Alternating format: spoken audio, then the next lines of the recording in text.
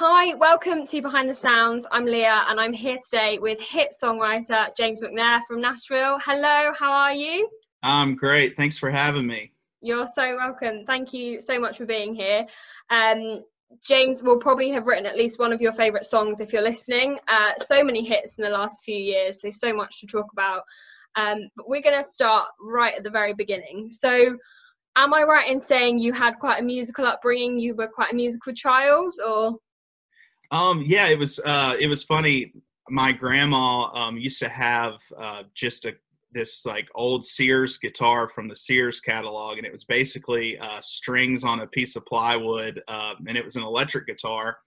So I wanted to be like a shredder, I wanted to be a Jimmy Page or like one of those guys that could rip solos. I didn't really care about the song side of it. I just wanted to be the guy that goes up there and rips the solos. So I started playing guitar at age 7 and pretty much just continued playing through high school, and then was more serious in actually learning, the structure of songs and the parts, the actual solos of songs instead of just, noodling around. So yeah, I started at 7 and was in a couple bands in high school, and we would just do cover songs and anywhere from Leonard Skinner and, like I said, Zeppelin and all that classic rock stuff. And then I started trying to write my own stuff in high school. It was terrible, speaking of structure and figuring that out. But long story short, yeah, I played through high school and then went off to college and really started figuring out like structure and how to craft songs when I was in my dorm room, because I had a roommate that lived there for I guess like just the first 2 months of our first semester, and then he moved in with a buddy because we were all supposed to stay in a dorm our freshman year. I was at University of Alabama. And so when he moved out, I had the whole dorm room to myself. So I was able to like go in there and play guitar and like really figure stuff out. And I didn't feel like I was annoying anybody. So that was kind of when it really started to where I was like, you know what, this is cool, this songwriting thing, figure out how long verses should be and like what's a cool chorus and great melodies and that type of stuff. So that's when I really started putting the pen to paper and figuring it all out, was college. Yeah, and what would you say? Obviously, you were saying you kind of played with like classic rock covers and things. What were your musical influences, or who were they from? Kind of, did they change throughout kind of high school and college? Yeah, it was funny. So my dad always had a bunch of vinyls around when I was a kid, and he taught me how to use the record player super early on. And when I was a kid, I was always the one, all right, the coolest looking album cover has to be the best, Yeah. And so a lot of those old classic rock covers were really cool. And he had a ton. I mean, he had boxes and boxes that he had collected. And so I would go in and listen to AC/DC, Zeppelin, like classic rock. But songwriting side, one of my biggest influences and still is Bruce Springsteen. And my dad had all his records. He was a huge Bruce fan and had seen him live like probably 10 times and was always talking about the boss, So that's where I really think it turned the page for me, especially going into high school, of listening to some of those records like Nebraska that was recorded. I don't know if you know, this is pretty crazy, but all in his kitchen on a 4-track recorder, which is just like a cassette, and you just press one track, play the guitar, and then you can put the harmonica. So he did that whole record on a 4-track recorder, which I thought was awesome. And it's super raw and real, and lyrically it's just insane. And so I'd say he's one of my biggest influences. But as it moved on, I got into kind of the jam bands just because I liked all the guitars and was into Grateful Dead and Widespread Panic, and used to, go see a lot of their shows with buddies in high school. And then I would say probably my freshman year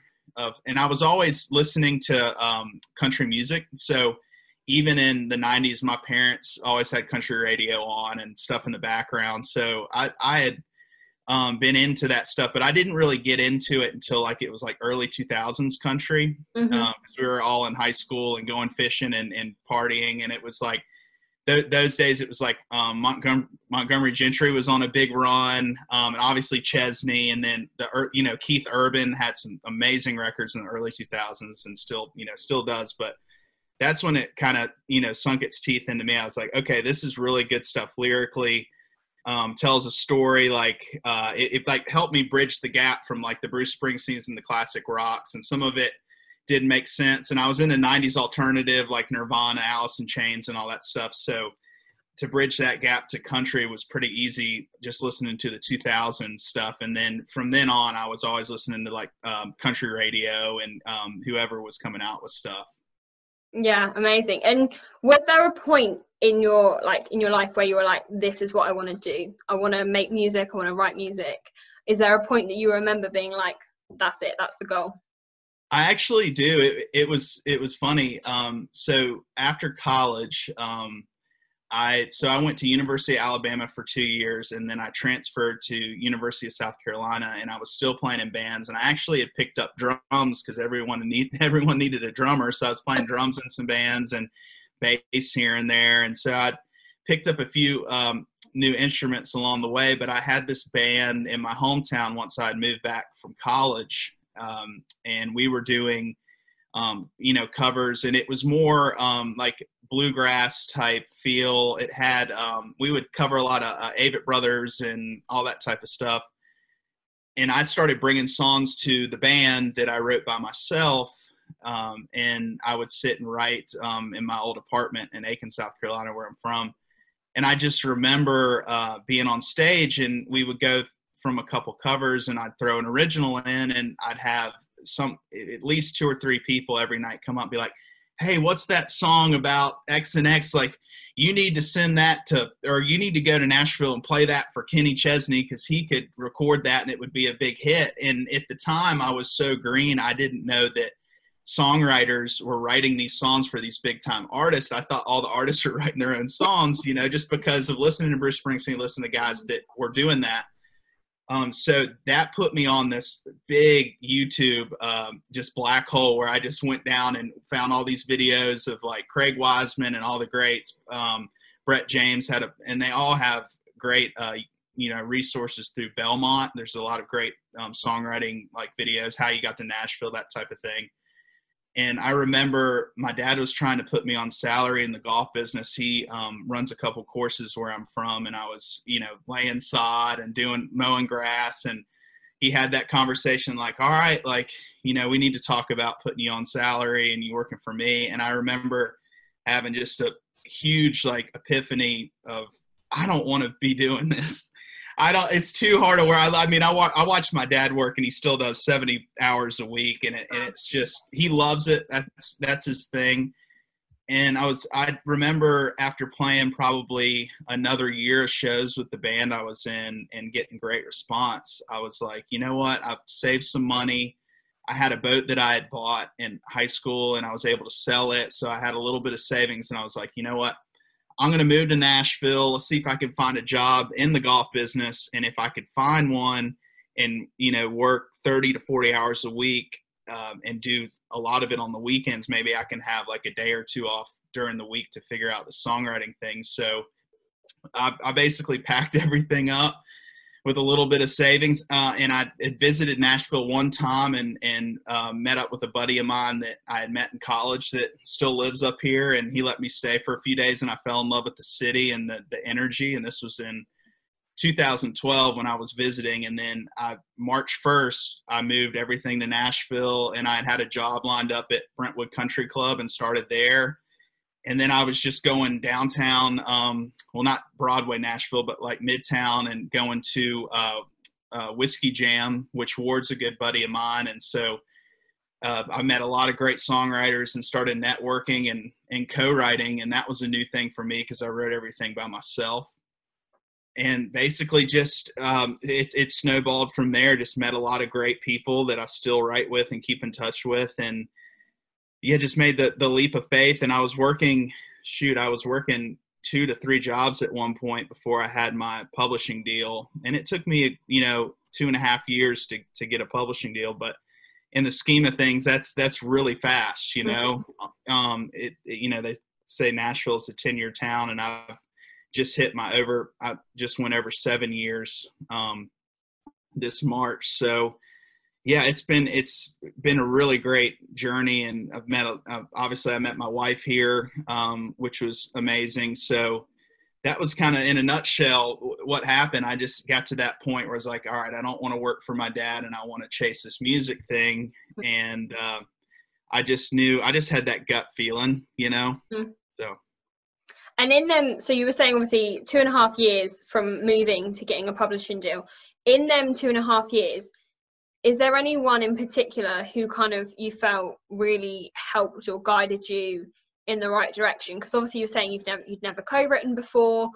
I imagine it's probably quite daunting going in, and these people who have maybe been there a lot longer than you.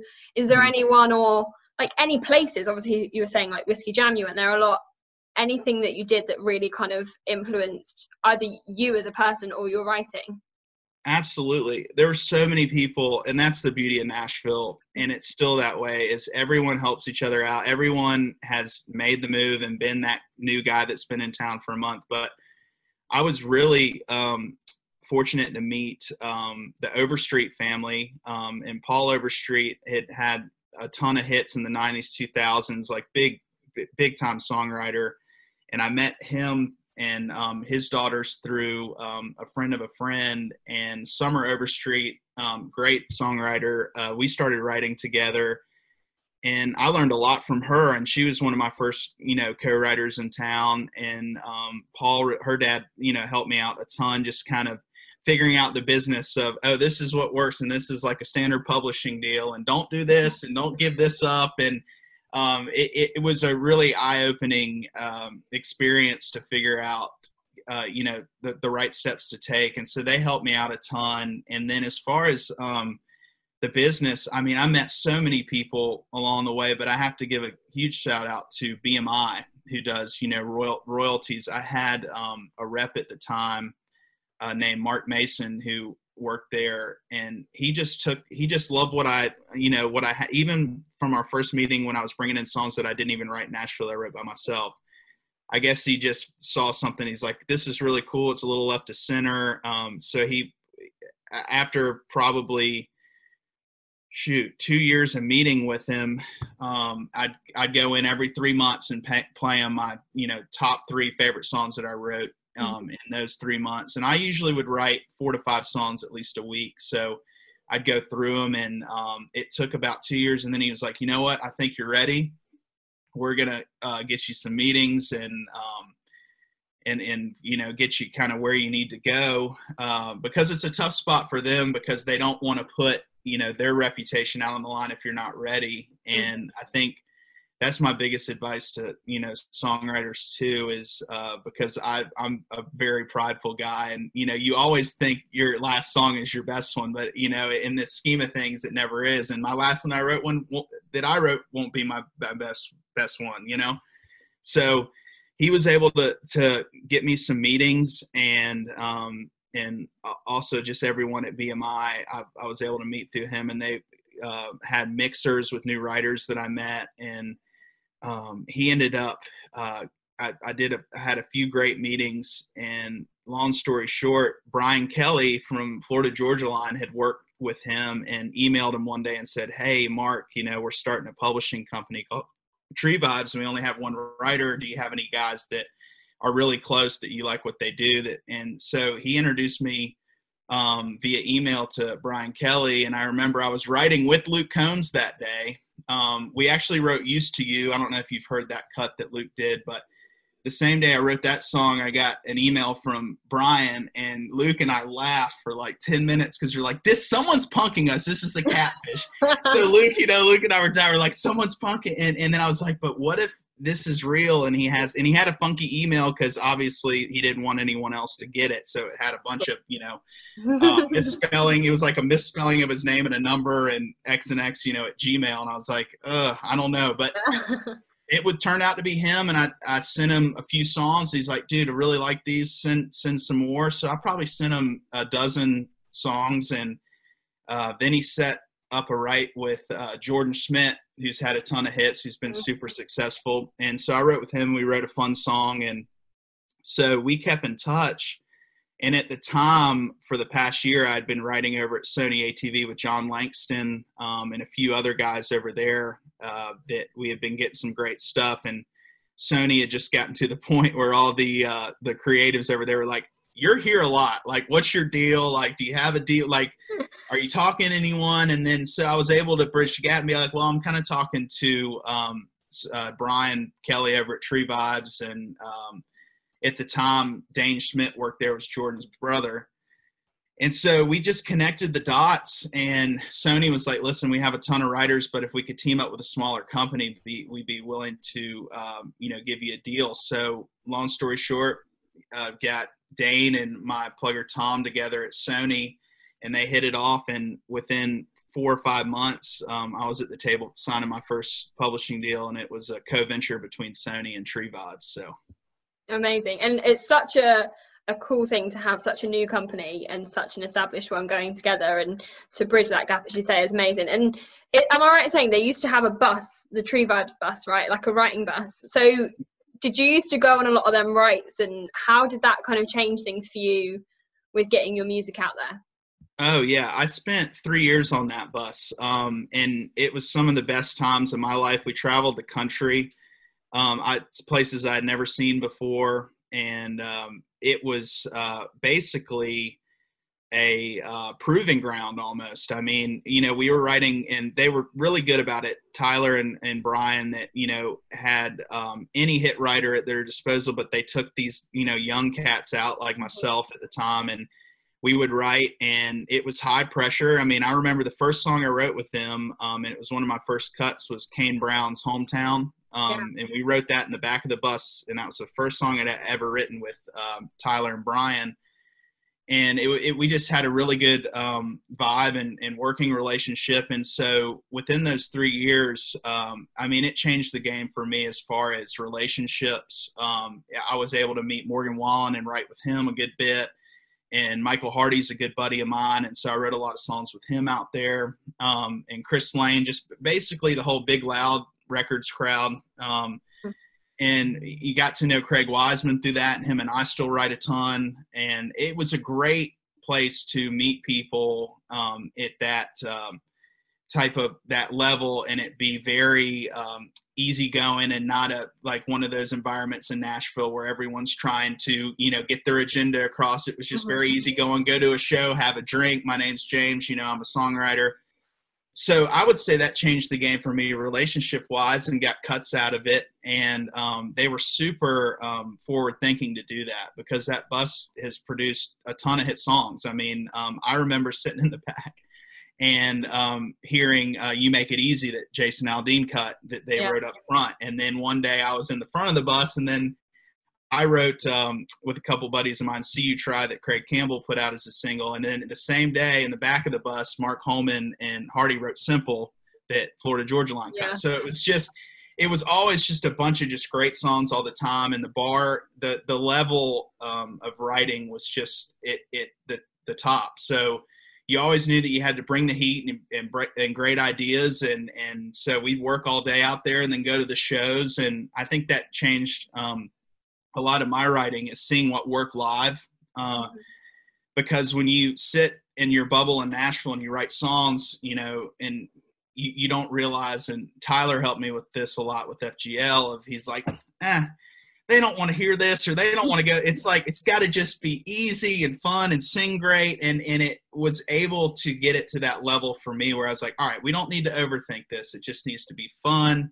Depending on the song, so that helped me a lot, is seeing what works live, and what tempos work, and what songs need to be in certain spots of the set to bring people down and build them back up. And the show, when you think about country music, and obviously now it's a funny spot with no shows going on, but like the bread and butter for the artist is to get people to come to the show. So if you have a great live show, radio's going to always, pick their favorites and follow you around. But if you have a great live show and you're selling tickets and people are going to see you because of your live show, radio kind of works itself out, and a lot of these new artists, we would always laugh, have such a battle of getting that song that breaks them at radio, and some of them will put ballads out as a first single, and you just sit there and you're like, how is this going to work? Because this is a fourth or fifth single, great song, but like you got to come out of the gate with tempo and something fun, and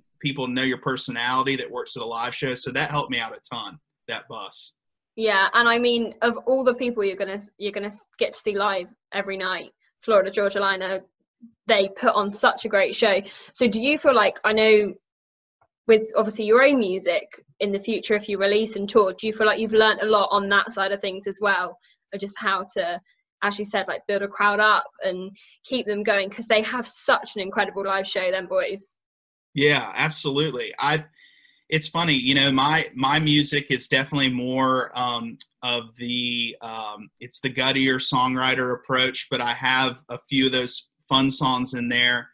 But as far as running a business, those guys really, really taught me, everything that I'm going to take with me as far as building my career, but, keeping the band happy and keeping everyone happy. And because it is your business, you don't think about it. And I was talking to Luke not too long ago, and he's like, man, when you start off this thing and you don't realize that how many people are counting on you. And then, you get to where you're selling out to arenas and stadiums, and you've got a crew of about, 100 people that are out there. And then you have 50 people back home, or that they're in Nashville doing your thing, and it's all on your shoulders, but you can't think of it that way. But you have to run a tight ship. And I was always very impressed that there was no fooling around backstage. Like, obviously we had a blast, but they're married. Like, there weren't a bunch of, crazy women around and all that type of stuff like it can be on those younger guys' tours. And I learned how to run a business, a music business, if you're the act, and how to keep everybody happy. And I think that was a big eye-opening thing for me to watch those 3 years, to watch those guys do what they did all over the country and all over the world, going overseas and doing their thing. So that was a great learning lesson for me. Awesome.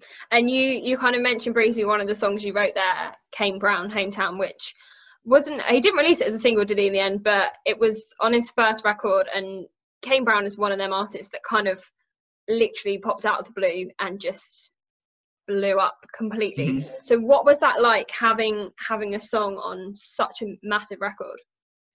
It was funny.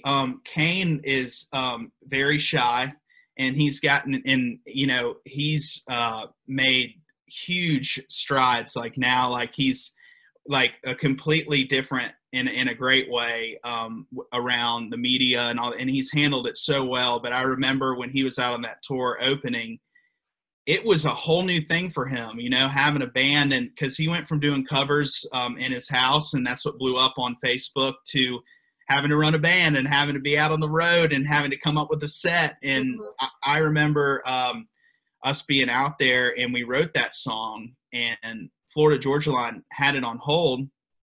And I remember Haley loved it, which is Tyler's wife, but Kane came back to the back of the bus and heard it. And he's like, I have to have this song. I need something tempo, and this feels like me. And I remember Tyler saying, yep, you can have it. And all of us at the time were like, you know what? This is a great decision for us, because it's, songs are one of those things where you have to have someone that believes in it, that's willing to take it somewhere. And instead of it getting lost in the shuffle, because FGL writes so many songs, it's like when you have an artist, and especially him, that wanted it that badly and was like, this is me, we were like, dude, we would love for you to cut it. And that's how it kind of went down, and he cut it. And there was rumblings of it being like a first single, and ended up, they made the right choices and did What Ifs and all that stuff that blew up for him. So I was just happy, like you said, to be on that record. I think it's like triple platinum now. It was a huge record for him, and to see where he's gone from that point to now, and being able to keep the momentum and keep going has been awesome. And he's a great guy, and just a sweet kid, always been that way. And so that was exciting for us to know that this guy he's going to cut it, and he cut it within 2 or 3 weeks, and that's what you want to happen. You know, songs as a songwriter, you can't get married to them, and it's like a pawn shop. You know, as soon as something comes in, you want it to go off the shelves just to bring something else in, you know. So it was great to have him cut that song, and that's, you know, one of my bigger album cuts, you know, and that was a fun time.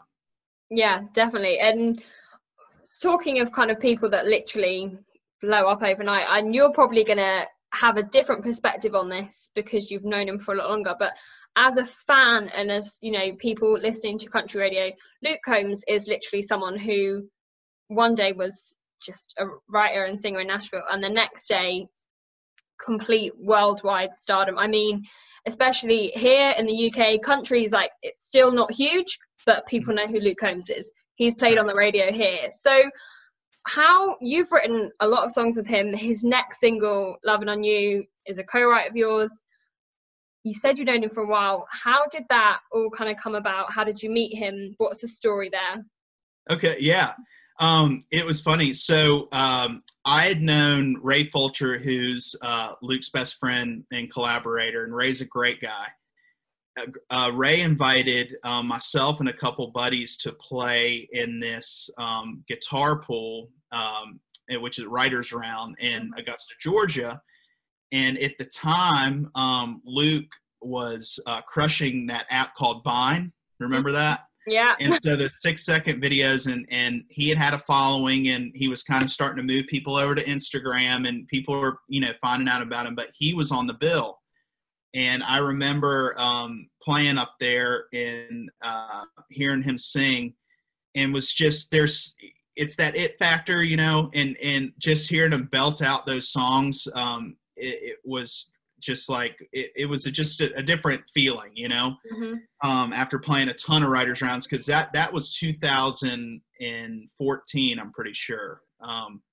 So I remember playing that show, and my dad is like a huge music fan and a very he's a stickler, and I remember him coming up to me after that show, and he's like, son, if there's one thing I can tell you, you need to go write with Luke, because he's the real deal. He can belt it. Like, this guy's got something, I'm telling you, if you don't do that, you know.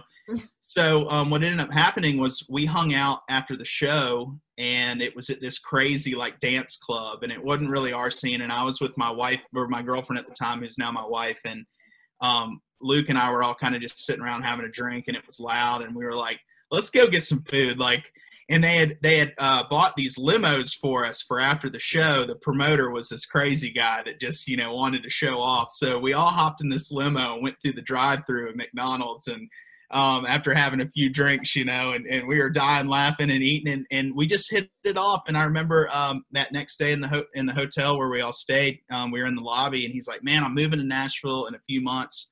Here's my number. Let's start writing. I was like, dude, I'd love to do that. And that was the story. Moved into this little apartment that was about 20 minutes away from Nashville, and I'd go over there and we'd write and play video games, and just got to know each other. And we've always had that working relationship where let's really write something. Let's not force it. And we've always kind of had that. A lot of writers in town, and I'm guilty of it too. You know, we have a write at 11, and if we don't have something done by 2:30, then everyone's mad. But like Luke and I could sit there, and if it, you know, 7 hours, we come up with a great verse and chorus, and we play a few video games and go fish or whatever. That was a success for me, and I think it's helped me in the long run with him, just being comfortable, you know, and no pressure. And we've gotten some of our, you know, great songs that he's cut just by hanging out. I remember we wrote Out There, that was on his first record. It was on a writer's retreat in the mountains, and we would write like a verse and then go shoot pool and then figure out kind of the chorus. And then it was like an all day thing, and we finished it. And I remember us laying that work tape down and his vocal. And I remember he sang it like even a half a step higher on the work tape and just belting it. We were like, okay, this is something. So yeah, that's how I met Luke. And so we've obviously stayed in touch, and I've been writing ever since. And now I go out on the road with him, or kind of whenever he's in the mood to create. And it's been a great relationship, and watching him, like you said, blow up overnight. He's had a great team. I'm trying to think of the saying, but like-minded people attract like-minded people, and he has that spirit that he has a great team. His manager Cappy's awesome, and Lynn, who started River House around him, and he teamed up with Sony, who was the perfect company to take him where he needed to go. And he just has, it's down to his crew, to his band, to there's no bad apples, and everyone gets along, and it's refreshing. You have to have that. It's one thing to put out great music. It's one thing to be a great singer, but to have just a force behind you like that are all like-minded, and that's why the rocket ship is going to continue to go. And so, yeah, it's been fun to watch. Definitely. And as I kind of mentioned, so his new single, Lovin' On You, is a co-write. And am I right in saying this is your first cut with him that's a single? Yes. So what's that like for you? Because if my knowledge is right, every single one of his singles has gone airplay #1 or along that line. So how does that feel for you to know that that's potentially where this is going to go? Oh, it's an amazing feeling. It's what we all work for, ringing the bell. Like I said, I've had a ton of songs that have, been heartbreakers, and songs that I was told were the singles. It's not. And I think it's a full circle thing for us because he met his producer that did these first 2 records that I was writing with, Scott Moffat, this crazy Canadian guy who's just a trip. Yeah. And so, the early stages of everything, and I remember when he was cutting the This One's For You record, none of us knew how big it was going to be. Mm-hmm. I don't think the team didn't know, he didn't know. And it was inspiring. I mean, it still is inspiring to know that, hey, you put your heart behind something and you do it with guys that you enjoy writing with. And he's always been very big on that because, now he can write with anyone he wants to. He can call up Ed Sheeran. He can do. I mean, it's kind of where the point that's where he is these days. But he's always taken his buddies with him along for the ride because I think he feels comfortable, and obviously it's been working. But just to have a single that that could have a very great chance of going #1 it's a blessing. I mean, I just love what I do. I love having a publishing deal, and it's you have to have those victories to keep that deal because there's 1,000 people behind you ready to take your spot.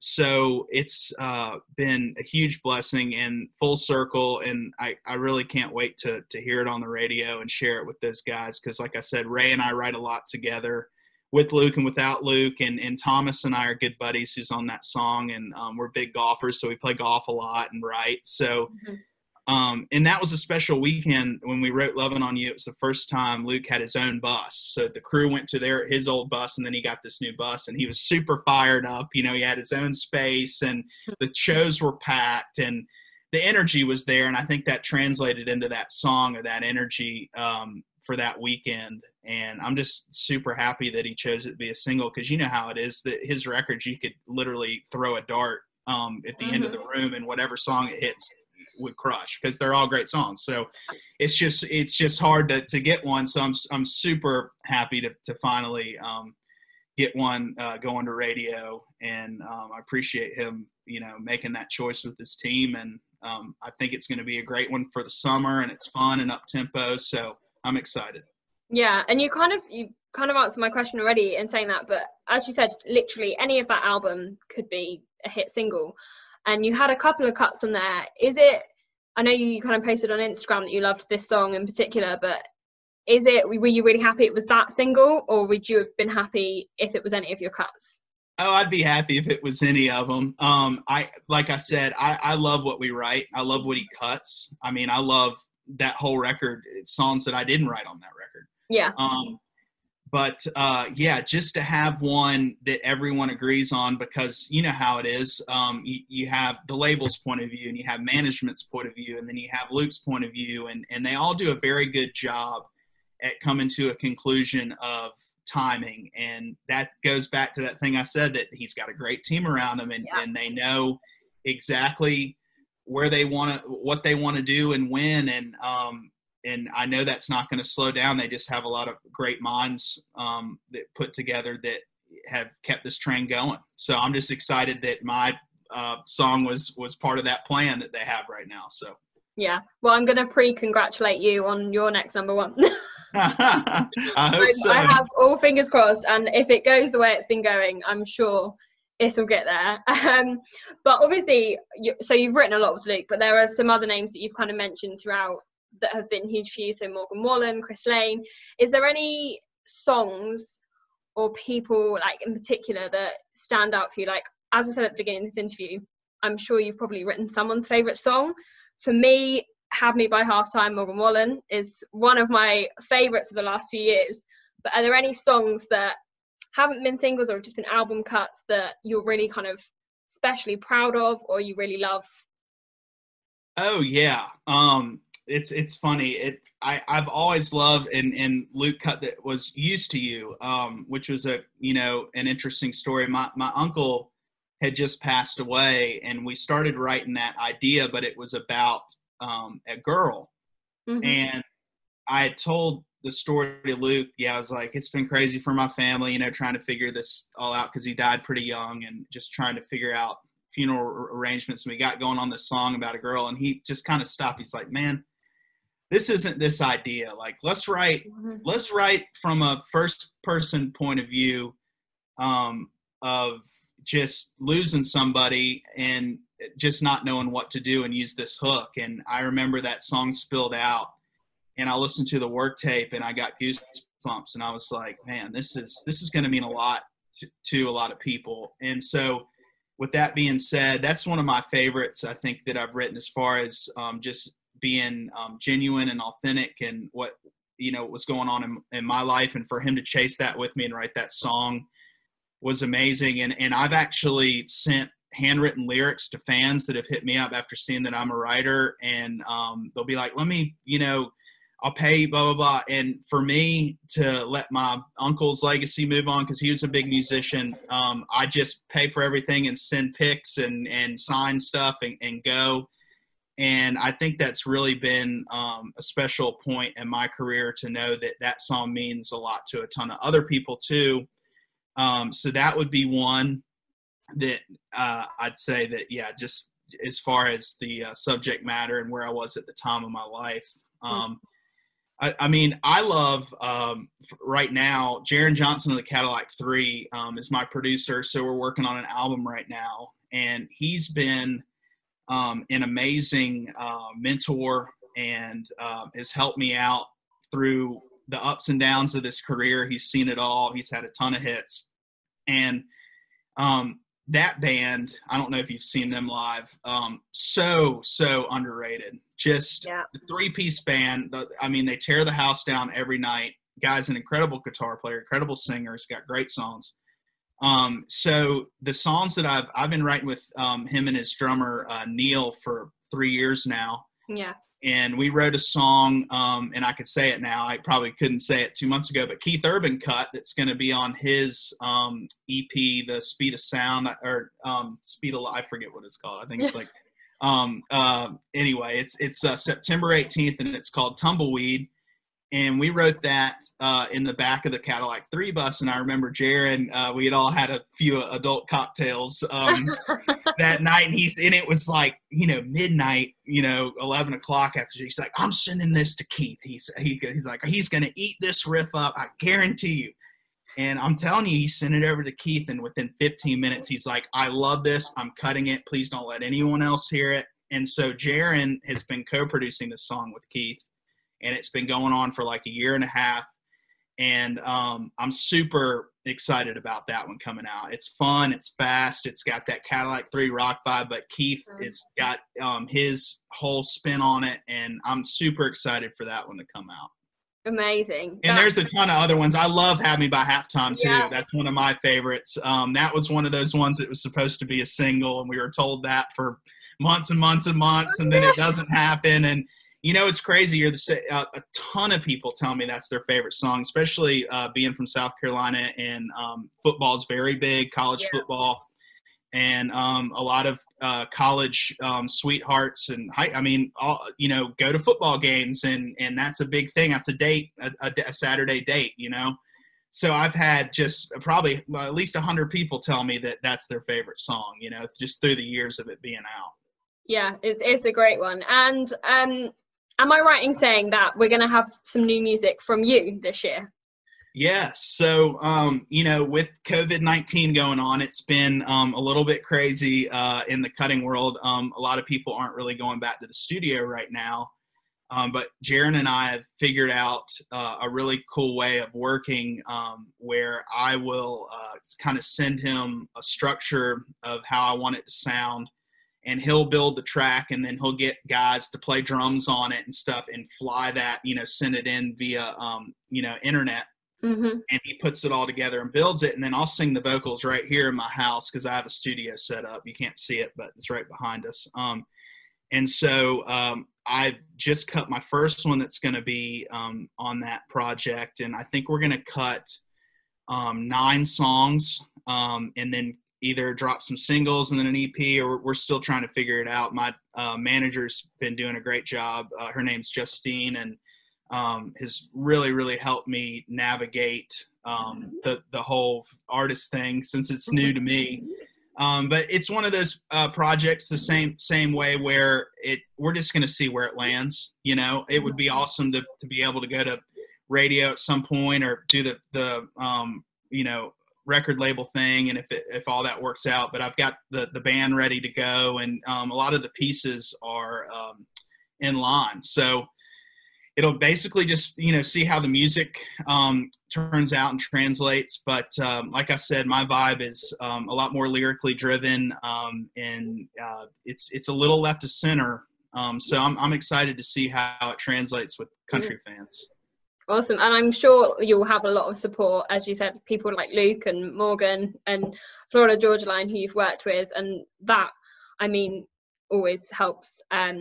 So that'll be exciting. Is there any update on kind of when we can expect it, or is it all, obviously, as you said, COVID-19?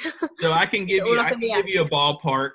We're thinking late summer, fall, kind of once we figure out what's going on with the COVID, because I was going to open up for Cadillac 3 on some summer and fall dates, and now we're not sure what's going on with that, so we have to figure it out. So it's all kind of like I said, a planning thing of knowing when to drop the stuff and having some merch and getting the band ready. And I'll probably do a lot of those shows acoustic starting out, just to kind of figure out what I need to do and keep the overhead low, because I could just ride the bus with those guys and write during the day and then do my 30 to 45 minute set acoustic and go out there. And a lot of the songs that I'm cutting, I co-wrote with Jaron because I feel like we get the vibe that I'm going for. So It's been fun that he's had some skin in the game as far as the songwriting side as producer, because he wants these songs to be as best, the best they can be. And even stuff that he didn't write, obviously, but he's been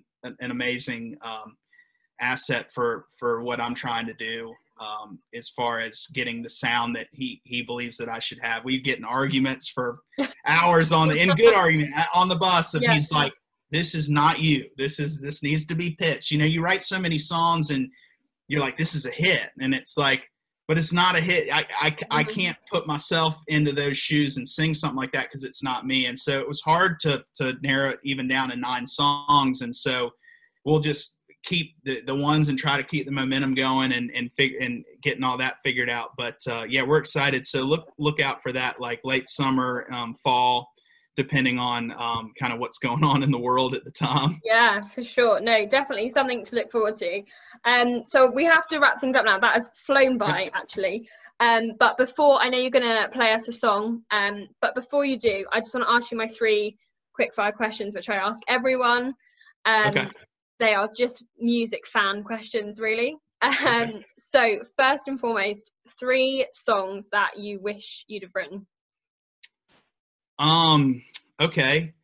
Atlantic City, Bruce Springsteen. I just love the melody and just love that story song of just kind of, that love song. Another one, I would have to say, I love God Bless the Broken Road. Mm-hmm. I feel like just those melodies and how Flats did it, and just that's another one. I love that song. And I'm a huge Jason Isbell fan. I'd say the last one, Cover Me Up is so good. Mm-hmm. And I've been a fan of that song for so long, and Morgan did a great job on it too. So I'm glad it's kind of getting to a lot more ears now. So I would say those three. And there's a ton of others, but off the top of my head. Nice. And then 3 albums you couldn't live without. 3 albums I would say Nebraska, Bruce Springsteen. Let's see. What's another one? I would say Leonard Skinner's Second Helping. Just a great Southern rock record. Yeah. And I would say Southeastern Jason Isbell. I just feel like, that's the bar for that type of, lyrical genius. So I would say those 3. Amazing. And somehow I feel like I might know the answer to this one, but 3 writers that you haven't written with that you'd love to write with. That I haven't written with. I'll shoot for the stars here. I would say Ed Sheeran would be fun. Nice. And I'm trying to think. I've been really blessed to be able to write with a lot of great writers here in town. I haven't written with Shane McAnally yet. I think that would be fun. He's awesome, and he just produced a song with Kylie Morgan that I co-wrote. That's her single. They did a great job. So I would say Shane and Nashville. And I'm trying to think. Taylor Swift. She doesn't co-write. She does co-write, but like it's more pop stuff. I just love what she does too. I think that as far as like artistry is concerned, and for her to be able to bridge the gap from country to pop and do it all, it's just pretty amazing. So she's done all right. But anyway, we're gonna have to end things now. So before you sing, thank you so much. I say it's flown by, which is such a good thing. So much knowledge, so many great hits. We really look forward to hearing the EP or the singles, and we'll definitely look out for it. So if you're listening or watching, make sure you keep an eye out. And Luke's new single, which you co-wrote, is out next Friday, I believe. Loving on You. So keep an eye out for that one too. So I will leave it to you. Awesome. Well, I'll let you decide. Do you want it? I could do Loving on You, or I could do one off my record. Oh, let's have one off your record because we haven't heard it. Okay. Yeah, there you go. You can play both if you want. We've got time. All right. So like I said, I went to Alabama and spent 2 years there and kind of partied a lot. Couldn't find a major, and this just popped in my head. I wrote this by myself a couple months ago, and it's called Party and Degree. And so let's see if I can remember it. I wrote a lot of songs.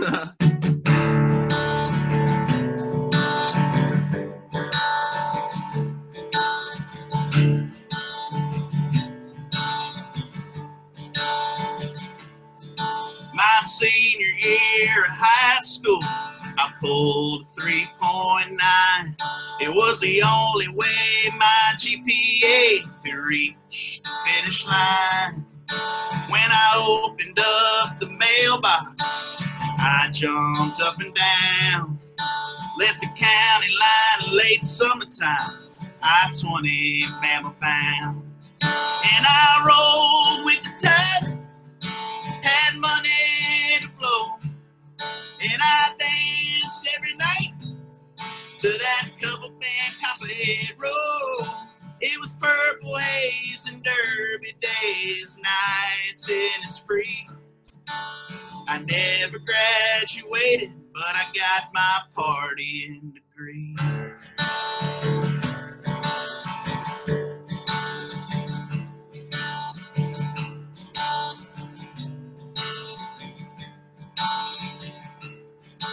I snuck in Evan Williams, and Brian Denny didn't blink. Made long neck cold beer buckets out of bathroom sinks. I passed passed all my classes, the 101s and 202s. But I aced everything Mama and Daddy never knew. And I rolled with the tide, had money to blow. And I danced every night to that cover band Copperhead Road. It was purple haze and derby days, nights it is free. I never graduated, but I got my partying degree.